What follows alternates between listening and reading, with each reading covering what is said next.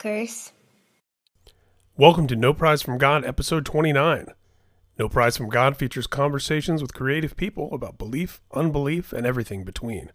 I'm your host, Ryan J. Downey, and my guest this episode is filmmaker Daniel Karslake.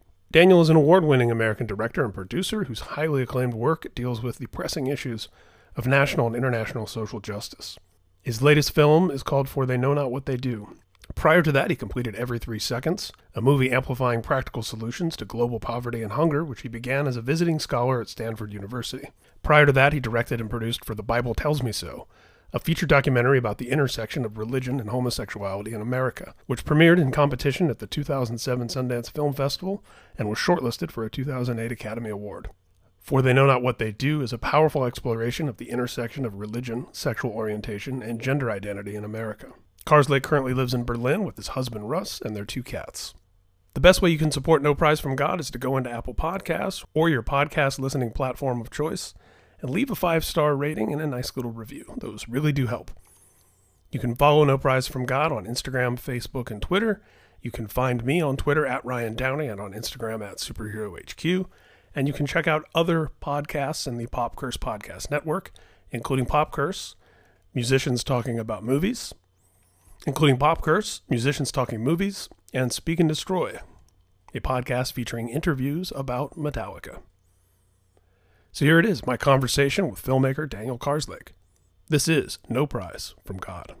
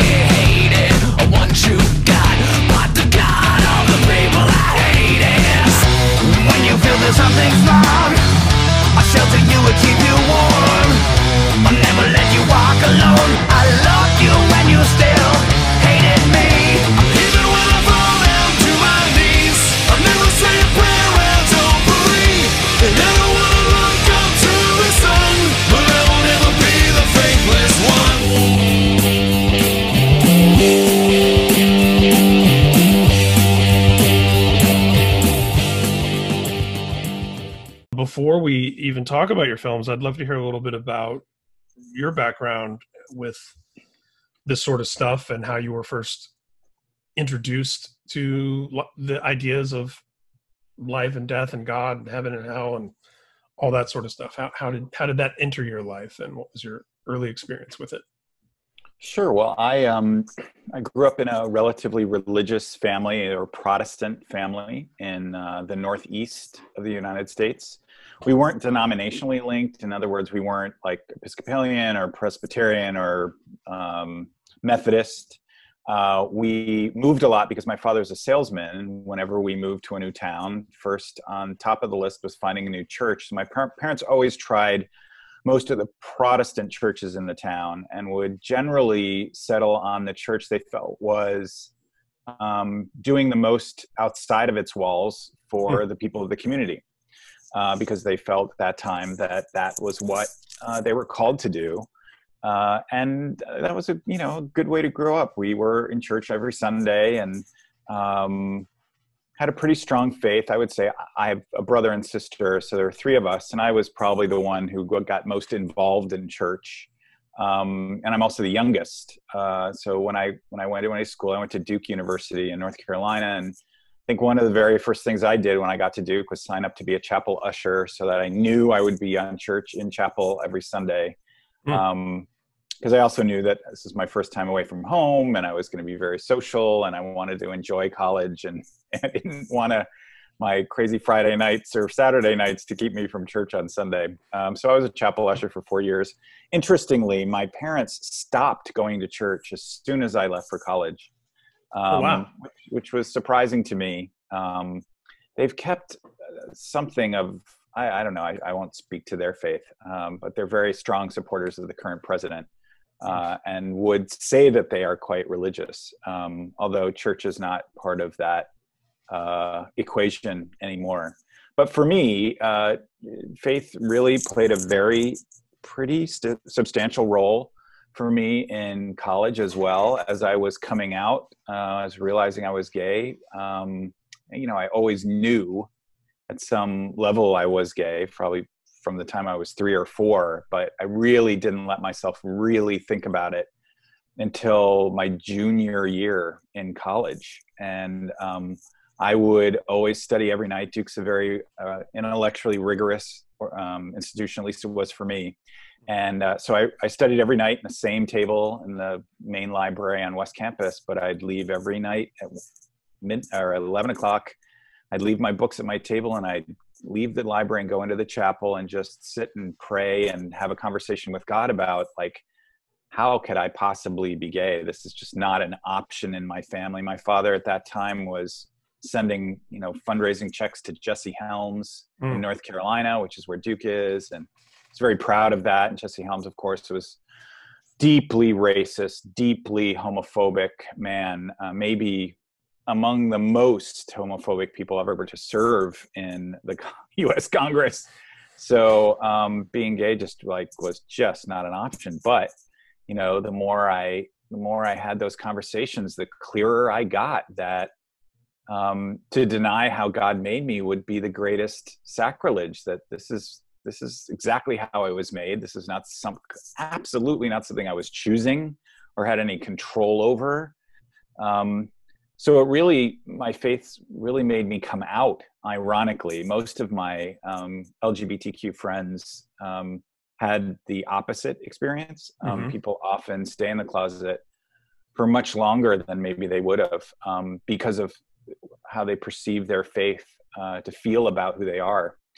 But I really very clearly got the message somehow in those evening kind of prayer times in Duke Chapel that I needed to be who I was and be clear about that. So very soon, senior year, I sort of really got used to that. And then very soon after I graduated, I came out to my parents, which was not a very good experience at all. Very, very negative. But ultimately, they came around. And so, yeah, it strangely, it was my faith that actually brought me out of the closet. I understand why you say strangely, given the historical, I suppose, context too. But I know exactly what you mean. I don't think it's strange at all. I think it's rather beautiful that that's actually how and why it happened. Not to, as you said, try to second guess or pick apart your parents' faith, since they're not here to speak to us. But it is interesting, you mentioned being the youngest of your siblings and that they stopped regularly attending church once you were off to college. It gave me a little bit of pause, because it made me wonder, was there somewhere even subconsciously where they thought, okay, their obligation was to make sure the kids were churched. And then it was like, once that responsibility had been satisfied, like they relaxed on their own going. And yeah, that's interesting. Yeah, I imagine that was definitely part of it. And interestingly, like often happens, when I came out, they got very religious again. Right. And then, well, what about the Bible? What about this? What about that? And I was like, I'm the only one in our family that goes to church. What? You're talking about the Bible? I mean, it's a big reason why I do the work that I do, actually. Sort of looking at what these sacred texts do and don't say, and what they meant when they were written, and what they've been twisted into now. Yes. So, and that's a big part of what I wanted to talk about with you, because oftentimes, we find that when people come out, or when they come around to any sort of identity or viewpoints, even that are outside of what we understand to be the orthodoxy of different faith traditions, including Western Christianity, that, a lot of times there's a throwing out of the baby with the bathwater, right? Where it becomes, okay, this tradition doesn't accept me, doesn't recognize me, therefore it's all crap. I'm the house of cards. You pulled out this card and it's all collapsed. And I find it a more interesting conversation with folks who adjust either their view of the faith tradition or come to understand it differently or have a different experience through other people who view it differently, and those who seek to reform from within.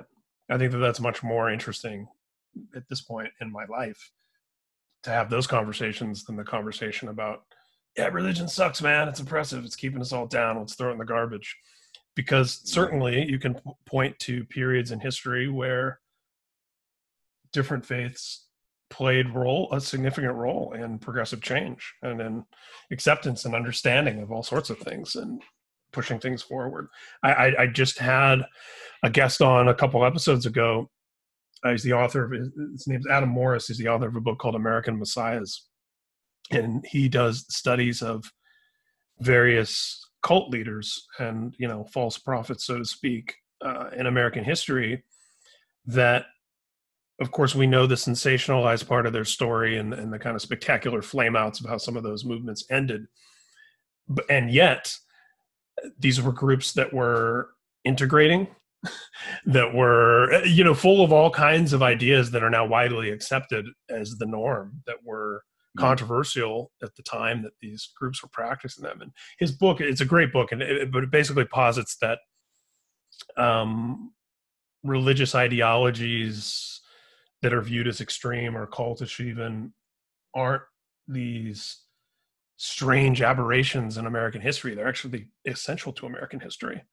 A lot of religious movements have propelled progressive ideas that we think of as American, came from, the rabble rousers within different faith traditions that, while sometimes swaying into areas that were quite unsavory, had a lot of good ideas, and you look at those things and you go, well, why? Brainwashing is too simple of an explanation for why well-meaning people would end up in some of these groups. So sorry if that was no, it's very way big tangent. I'll have to find the book. It sounds interesting. Yeah, I'll email you some info on it. But in regard to your personal experience, certainly that shaped your desire to tell stories that were going untold, and putting a spotlight on people who were in your shoes, so to speak, in terms of how does my understanding of this faith align with who I am. And if you could tell me a little bit about that, how that led to you doing the work that you do now and making the films that you make. Well, so I went to Duke, and then I went to graduate school at the University of Southern California in Los Angeles. And after that, I went and worked in cancer research for 5 years, raising money for cancer research, a great institution in Los Angeles called the City of Hope. And while I was at City of Hope, they moved me and my now husband to New York so I could run the 5 East Coast fundraising offices for City of Hope. I have a talent for raising money, and it went really well for City of Hope because I still very much believe in what they do. But that placed us in New York, and I started meeting a lot of people who were working in film and television, which is what I went to graduate school for, and thinking, maybe I should sort of pursue something in entertainment. But what I had done so far in entertainment had felt really sort of superficial and not really leaving a positive mark on the world. And I didn't want to be part of putting, the Real Housewives of New Jersey out into the universe. So the cancer research really spoke to me, and I loved what I was doing, but I really started thinking I need to maybe use that part of who I am in some way. And in that process, Russ, my husband, and I were watching PBS one night and saw a show called In the Life, which was a news magazine on PBS, monthly news magazine about LGBTQ issues in the 90s, which was really early. It was really the only thing on television about real LGBTQ people. There was a lot of fiction and a couple like sitcom characters, but this show was like an hour show of 3 sort of mini documentaries just about sort of who LGBTQ people were. And I remember this episode that we saw. I don't remember the other 2 stories, but one of them was a story about a gay couple who were pig farmers in West Virginia. And I just loved it because it was like, oh, they're just like me. They're just sort of regular people. They're not like going to dark bars and sleeping with 5,000 people and preying on playing on children, all the sort of myths around what it was to be gay during that period. So I said to Russ, if I ever worked on a television show, I'd work on that show because it's a nonprofit. I've never still ever worked for a for-profit company. My movies are nonprofit, all of that. But even then, I hadn't worked for a nonprofit, and I loved that it was a nonprofit, and I loved the mission of the show. And then we talked about that a little, and he said, well, why don't you do something about it? Well, I really love my job, and I'm super busy, but anyway. Went to sleep, next morning, got up, went to work. City of Hope's office was in this crappy little building in the Garment District in New York on West 26th Street, I think. I walked into that building the very next morning, got on the elevator, and the host of In the Life got on the elevator with me. And like having lived in Los Angeles and just who I am, I just have never, ever wanted to talk to people that I recognize, especially in media. Mm-hmm. Like really, I just have no desire to talk to people who are famous or anything like that. I just felt like it was invasion of privacy and blah, blah, blah. But the fact that she got on the elevator with me less than 12 hours after I had said, I want to work for the show, I was just like, this is crazy. Our office was on 3. So I had 3 floors to sort of chatter up. I remember being like, hi, oh my God, aren't you on In the Life? Yes. I saw your show last night and I was saying to my husband and I went to USC film school and and she, at one point she was like, you know what? You need to slow down and could you back up a little? Because apparently I was like really close to her. And she said, listen, just relax. Just come up to 7. Our production offices are on 7. So the production offices of the show were in my building, which had maybe 8 floors. Like there's nothing building in New York. There are thousands of those buildings. So I just thought, they're in this building. This is just too direct. Like, I feel like I'm supposed to hear this. So later that afternoon, I went up, talked to the executive producer, explained I had this huge job that I was going up and down the coast all the time and back to California once a month. But I wanted to watch how he made the show, and could I just carry cable? And he said, sure. So after a couple months of helping to field produce a couple things in Los Angeles, he pulled me aside and said, Dan, you need to pitch stories to me. You can do this. Like, you know everything about doing this. You should and if you pitch us a story that we like, we'll do it. And so I pitched him a story about this amazing book that was relatively new called The Good Book. It's by Peter Gomes at Harvard. And it's the best-selling book ever written still about the Bible. And it had a chapter in it about homosexuality in the Bible. And it pretty much says, homosexuality as we know it today is not in the Bible. What is in the Bible is this. And I was just fascinated by that. And I always it's how I understood it already. It didn't change my mind, but seeing it in print, I thought, wow, someone else sees it this way. And he's a scholar from Harvard. So I pitched a story to the executive producer about Peter Gomes's teaching assistant, a woman named Irene Monroe, an African-American woman who was proud lesbian, but also in the divinity school at Harvard. And she was Peter Gomes's teaching assistant. So I was going to make the segment about her, but I wanted to get Peter to talk about the Bible, because I thought if more people knew what he said, then fewer kids would want to kill themselves who are hearing in church that they're evil. And for some reason, that has always been something in me. It's always really bugged me that this one interpretation of this book that was written so long ago was pushing all these kids towards suicide. So I pitched the story. They said yes. I produced the piece. I got Peter. Peter initially said, I don't want to talk about the book. I'll just talk about Irene. I was like, okay, that's fine. And then in the interview, which is going to inevitably intersect, right? Yeah. It's like, so what about Leviticus 18:22? Like what, and Sodom and Gomorrah? And he just kept talking. It's like, oh my God, I'm getting it. So, and there's a point to all this. So that was the first thing I ever produced, this thing about Irene Monroe for In the Life. And the day after that aired nationally, whenever that was, I got about 75 to 80 emails on kind of a group computer down in the Life, because I would go up and down from my office to In the Life sort of secretly. I don't think City of Hope even knew I was doing this yet.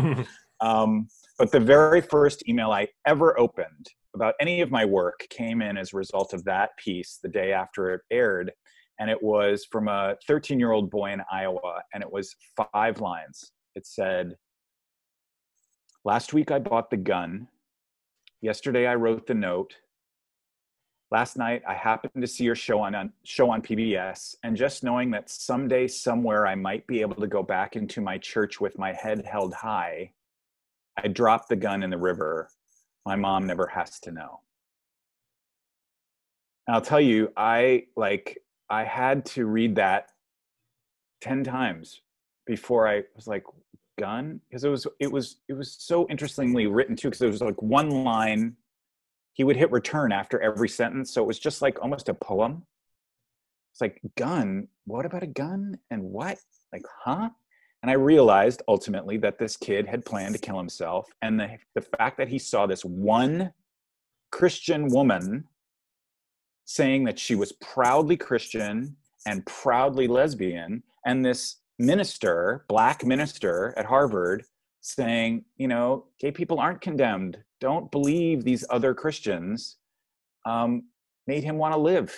And I went right into the executive producer's office and said, okay, read this and read it again.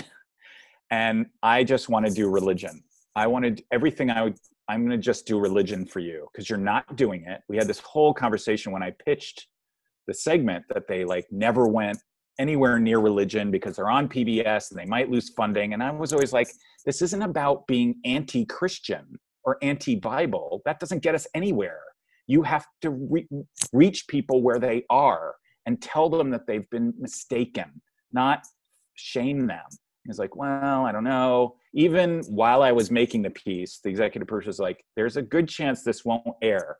Like, okay, but it's not going to be what you think. Because at that point, everything was about, as you said, fighting back. Like, screw the Bible, screw religion. I'm never going there again. And I just think that's such a loss. I feel so deeply that being religious and being LGBTQ are not mutually exclusive. Just like I feel for religious parents can either accept their child or accept their religion. They're not mutually exclusive. They're almost the same thing. So that's, I then sort of became the religion producer for In the Life. And that I ultimately quit my job at City of Hope to become producer of the show In the Life. And then I quit In the Life to make For the Bible Tells Me So. I'm glad that you kept talking after after the story about the email, because if you would have paused and waited for me to ask you something, I didn't expect. I've told that story so many times, and this is maybe the second time I got through without crying. Because it just seared into my soul. It's really why I'm here, I think. Yeah, that really took my breath away. And I'm someone who's interviewed a lot of artists and musicians and heard a lot of stories about the way people's work can impact somebody else. But that one, that literally took my breath away. That's incredible. And that's the kind of story that, regardless of whatever, all the highs and lows of your work since, that's kind of you retire on that one. When you hear people say, I hope that this reaches one person and it's like, there it is. That's incredible. Yeah, and I have to tell you, for the Bible and now for They Know What They Do, all those emails have started again. And for the Bible, I got thousands, maybe tens of thousands of those emails. That film got seen so widely, and it's like it is the best thing. Every one of them is the best thing that ever happened to me. I just love knowing that this work that so many people do, it's not just me. These movies are made by, armies of people, but we're all there primarily to try to put an end to this suicide epidemic. So, but that was the first one that really altered me. And when you talk about those theological discussions, I think those are so important, because as much as it might feel like inside baseball to Christians, it's like you said, you've got to talk to people where they're at and where they live, literally and figuratively.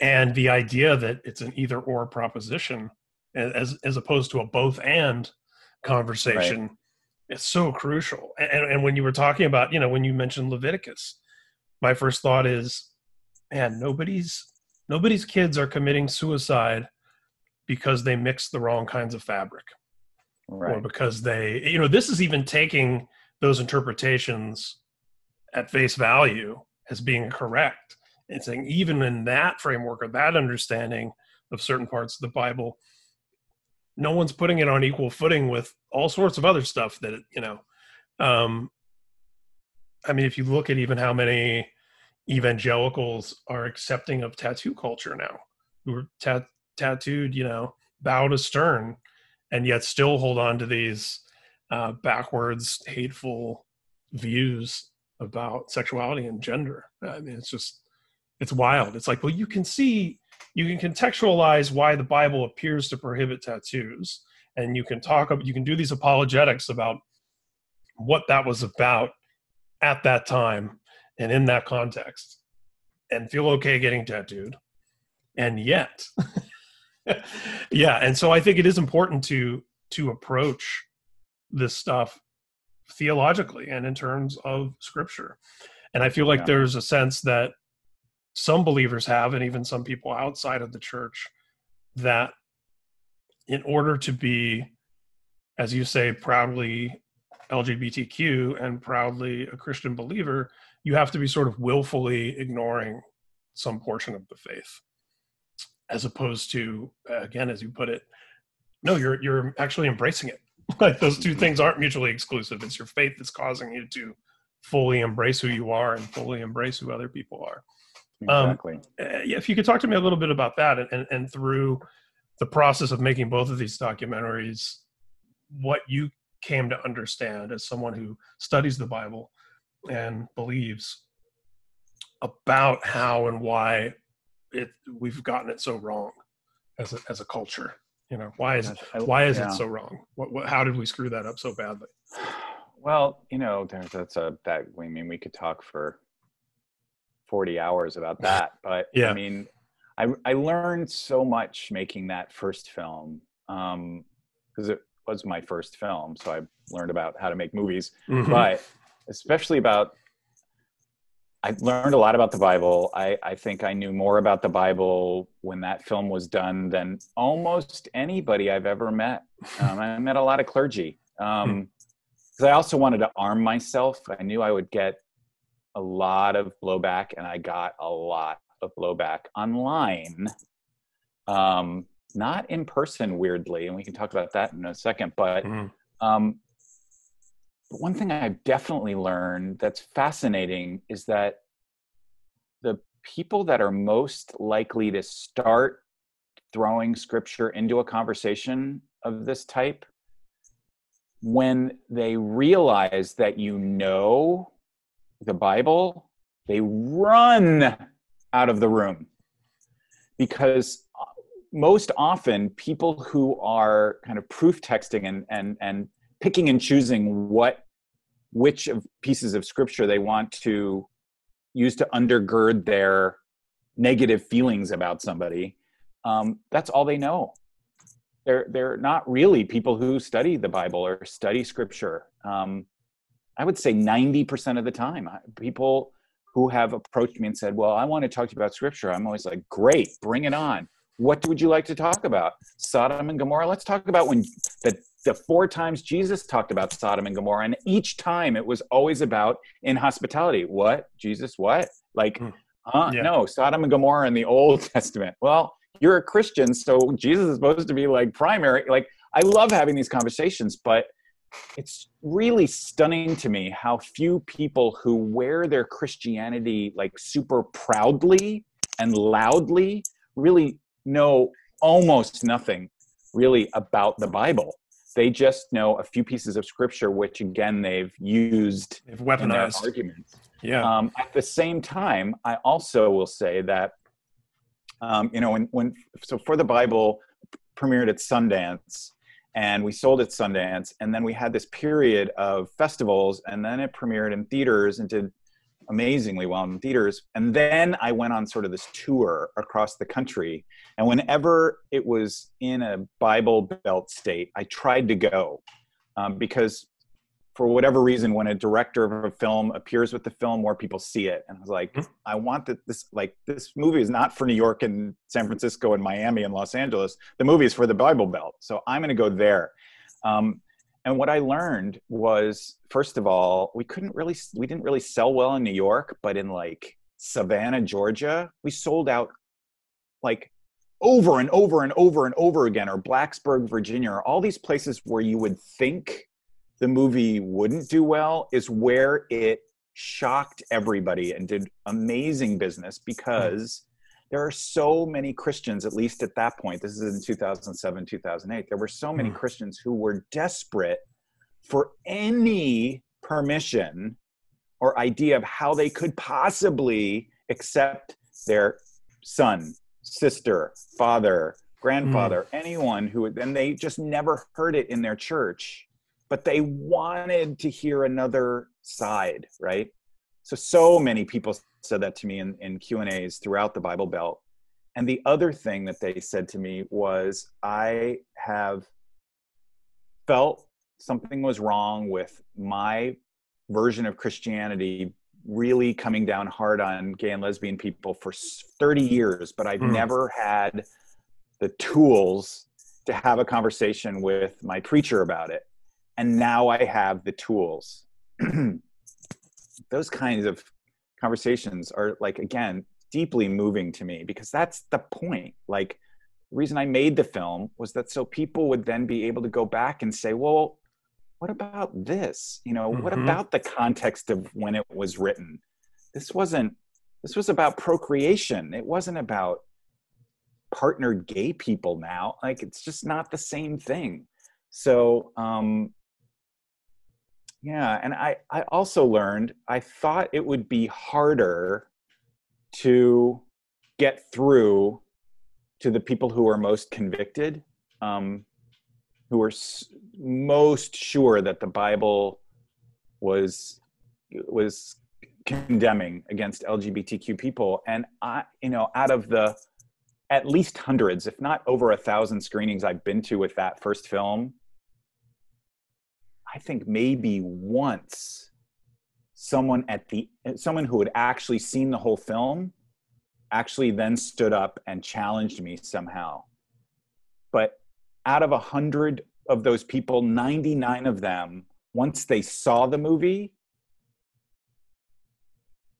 had a completely different take on why they were there, what the movie was about. I had a guy, we won, one of the festivals we won was a festival called Full Frame Documentary Film Festival in Durham, North Carolina, which is one of the best all documentary festivals in the world. And we were completely thrilled to get a prize there. And the prize was that they would send me and the movie to every state school in North Carolina, which again, for me was like, yes.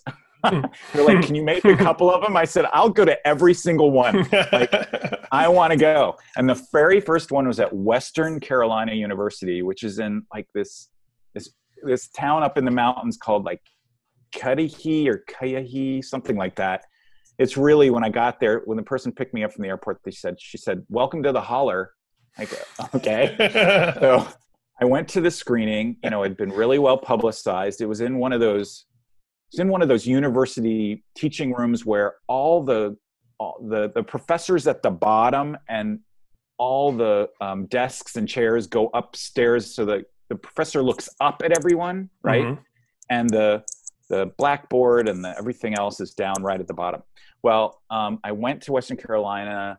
The movie started. I'd seen the movie a lot by then. So I was, I'd walk around these universities, and I love North Carolina. So I had fun and came back for the Q&A, came out. It was completely packed. It was like 800 people. And I said, okay, who's got a question? And if you've ever been to a Q&A, no one wants to ask the first question. So there's always a lag. I've moderated Q&As. Yeah. I know about. Well, when I said that, I should have known better, but I said, who's got a question? And a hand shot up right in the front row. This guy right in front of me, probably 6 feet in front of me, in the front row. And he stood up. He was about 6'7". I'm 6 foot. So he was towering over me. He was holding a legal pad, and he said, I read about this film, and I knew it was just going to be more propaganda about the gay agenda. And he was sort of pointing at me and kind of yelling at me, and you could feel like the entire audience just went, oh God. And I was a little close, so I think I sort of slowly tried to move back.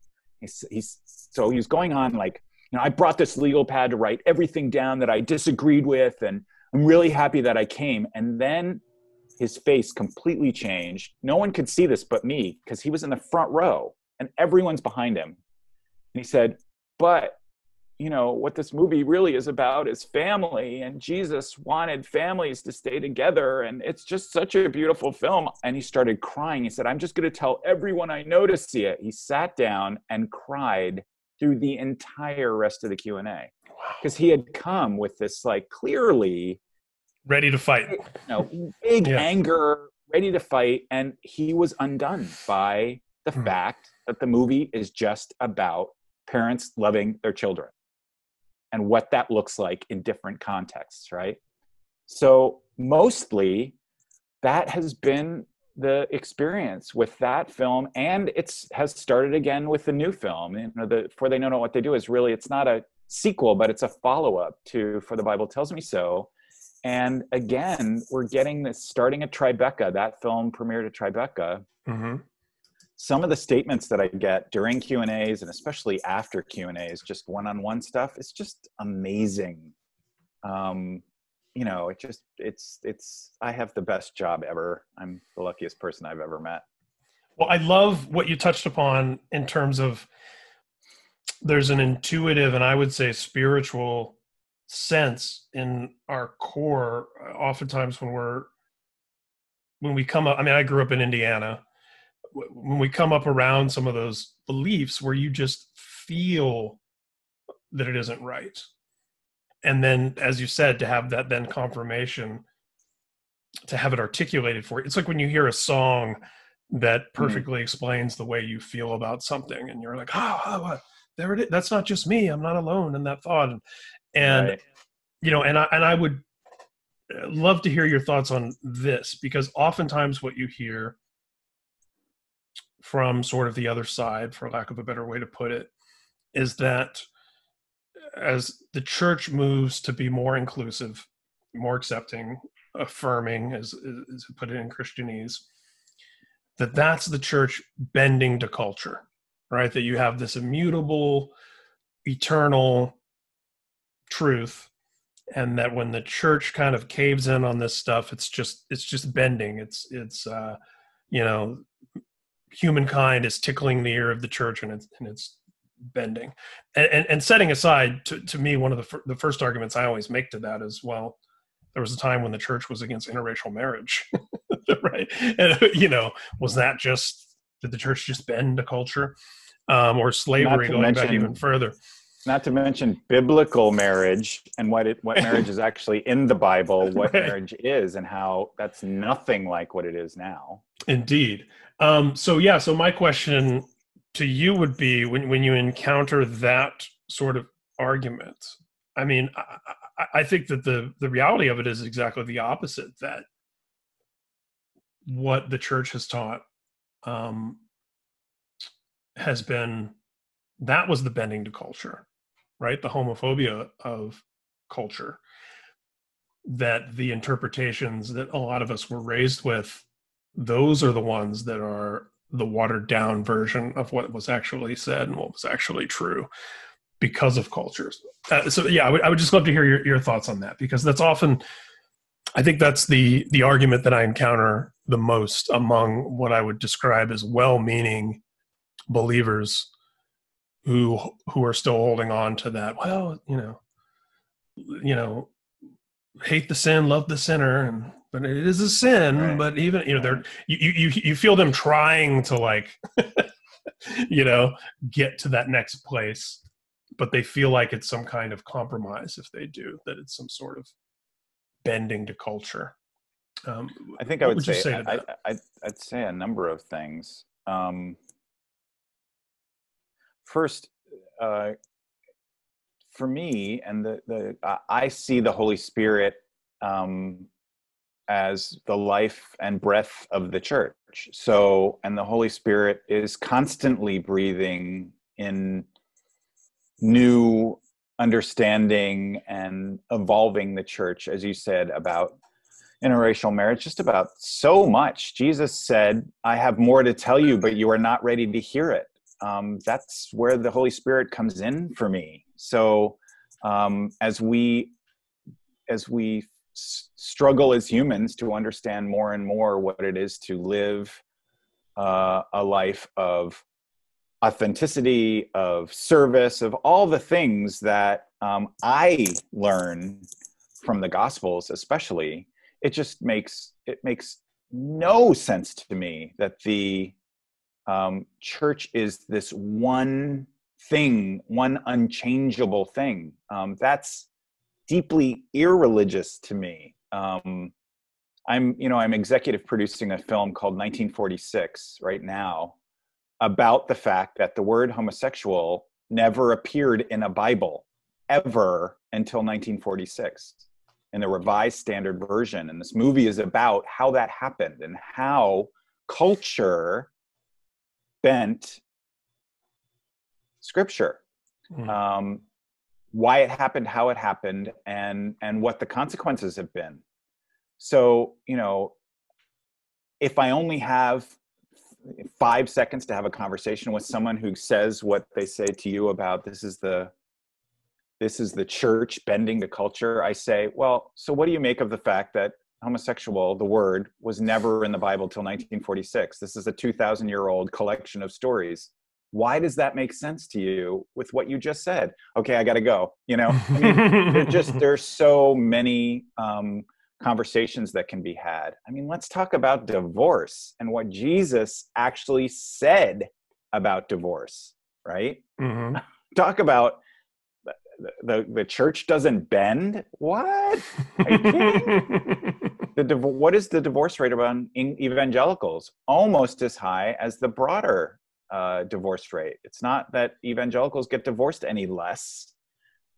So I just think when you look at the work of the Holy Spirit in the world and the fact that Jesus said nothing about homosexuality, and nothing. He told us that's always my first go-to. If this was going to be the downfall of civilization, and it's so super important, and you're voting because of it, why didn't Jesus ever mention it?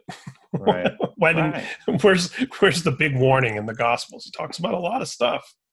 And Jesus sided with religious officials. He sided with, he didn't side with them. He sided against them. He sided with the other, like always. That's the whole point.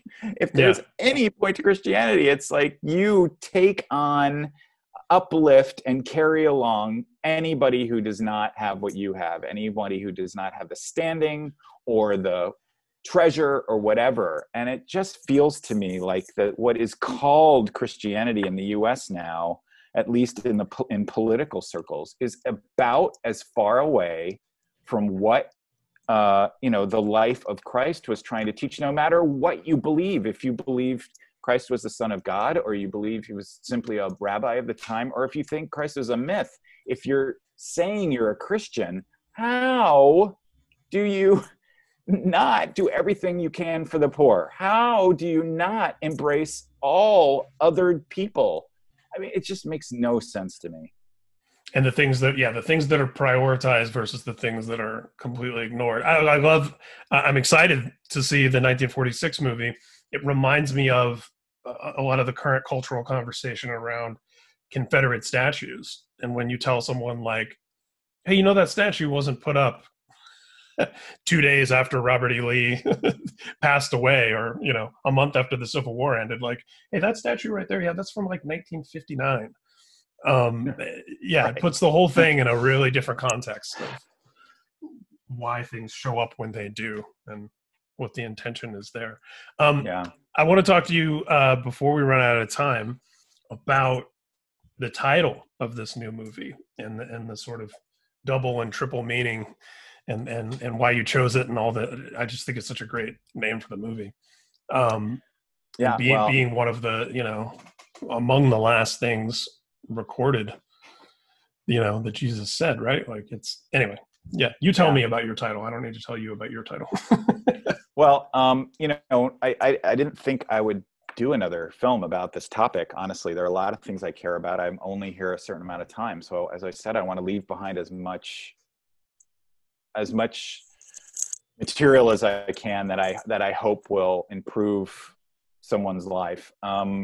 But decided to make this film in 2015 after starting to get death threats again through the For the Bible Tells Me So website. I live in Berlin, which was very strange to me to start getting these threats again. But when we tuned into there was a political debate, the Republican presidential nomination was up for grabs, and there were like 10 people running for the nomination, including the current president. And the halcyon days. Right. The before times. I had no idea what was coming. But I tuned in, Russ and I both tuned into that debate after I started getting these threats in August of 2015. And like, I think if there were 10 candidates, 8 of them said something strongly, proudly, and vociferously anti-gay or anti-trans. And when we had left the US just 2 years before, that may have been 2 or 3, like Huckabee and, you know, whomever, but 8 of them were clearly, it had become like the thing to say as a Republican again, that you were going to bring back Don't Ask, Don't Tell, and you were going to get rid of marriage equality and all this stuff. And that really shocked me. So that's what made me sort of research what was going on state by state. And then when I realized there were more than 200 anti-gay and anti-trans bills in state legislatures all over the country, I thought, I think we have to do this again and update it and, you know, include some stuff we missed. We missed the whole transgender thing in the first film. Anyway, when we chose the title For the Bible Tells Me So for the first movie, I loved that double entendre because the Bible tells me I need to be who I am and be fully who God made me to be. But the Bible was telling somebody else that I was condemned and making a choice and whatever all of that is. And I was really clear when we chose that title that once the film went on to Netflix and Amazon or wherever it was going to go, the people I most wanted to see the film would recognize that line from Jesus Loves Me and would go, oh, it has Bible in it? I'm going to choose that. I don't know why I just became Southern for a moment. No, when I told a good friend of mine who runs a popular movie website and is a very secular person, and we're always having conversations about what we're watching, just the names of your 2 documentaries got a snicker and oh, you and your Jesus stuff, and you know, and you got to go, no, wait. So I love that it's very subversive and Trojan horse in that way, because as you're scrolling through the queue, and I can't tell you again how many thousands of emails I've gotten from people that said, I had no idea what this was going to be. I'm a Christian, you know, I have very specific views, but I knew that Jesus Loves Me is my favorite hymn. So For the Bible Tells Me So is a line from Jesus Loves Me. I picked it up. And, you know, it wasn't until like 40 minutes into the film where I realized where it was going, but I was hooked. And you know what? I picked up my Bible again, and I needed to look and study this again. So thank you. Over and over and over. So when we decided to make a new film, I was like, okay, what's another biblical title? Because frankly, I didn't make the film for the gay and lesbian community. I didn't make the film for the atheist community. I thought maybe that those communities might find the film. I made it, and we had a sign in our editing room, me and my editor, this movie is for straight people in the red states, period.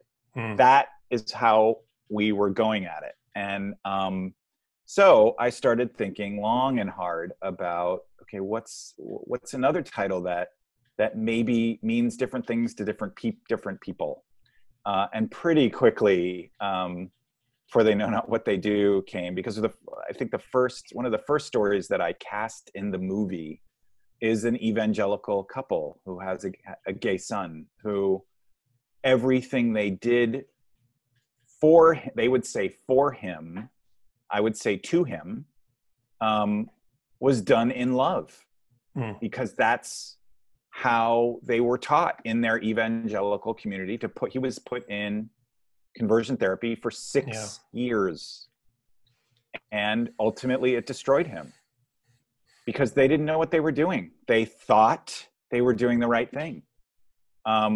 So I was deep into the Robertson story when I thought of For They Know Not What They Do, and I never looked back. I mean, that was just so clearly it, because that's what I think. The people that look down or condemn LGBTQ people because what they think God wants or thinks, or Jesus wants or thinks, they don't know what they're doing, because they're doing often huge damage to that LGBTQ person or their ally. And most of the time they think they're doing it out of love. Absolutely. That was actually one other thing I forgot to say that I learned when I toured with the film. Like, the people, when you're gay and you have so much anti-gay stuff coming out of Christians, it's hard not to feel like, gosh, Christians really just are hating people. They're hating on us so much, even though I'm Christian, and I knew plenty of Christians who didn't. Sort of more conservative Christians are often called haters, right? But boy, I found on my tours through the Bible Belt that these people were just really lovely people. I can't say the same for many times for the people they were listening to in the pulpit. People in the clergy are a whole different thing. But people in the pews generally are really good people, just trying to do the right thing. So, yeah, and here we're seeing handfuls of people with the same last names as people in the pulpit in the 80s, having the same sorts of falls, which is it just, it's demonstrative of a much larger problems. Well, thank you so much for doing this. I know it's evening for you over there, and I'd love to have you back on sometime. I'll be Great. sure to shoot you an email when this goes up, and I'll send you a link to that book I was telling you about too. It's pretty fascinating. American Messiahs, it's called. Yeah, I'd love to know more. Definitely. Yeah. I've written it down too, actually, so I'm going to find it. My kind of book. Awesome. Well, thanks so much, Daniel. I appreciate it. All right, Ryan. Keep in touch.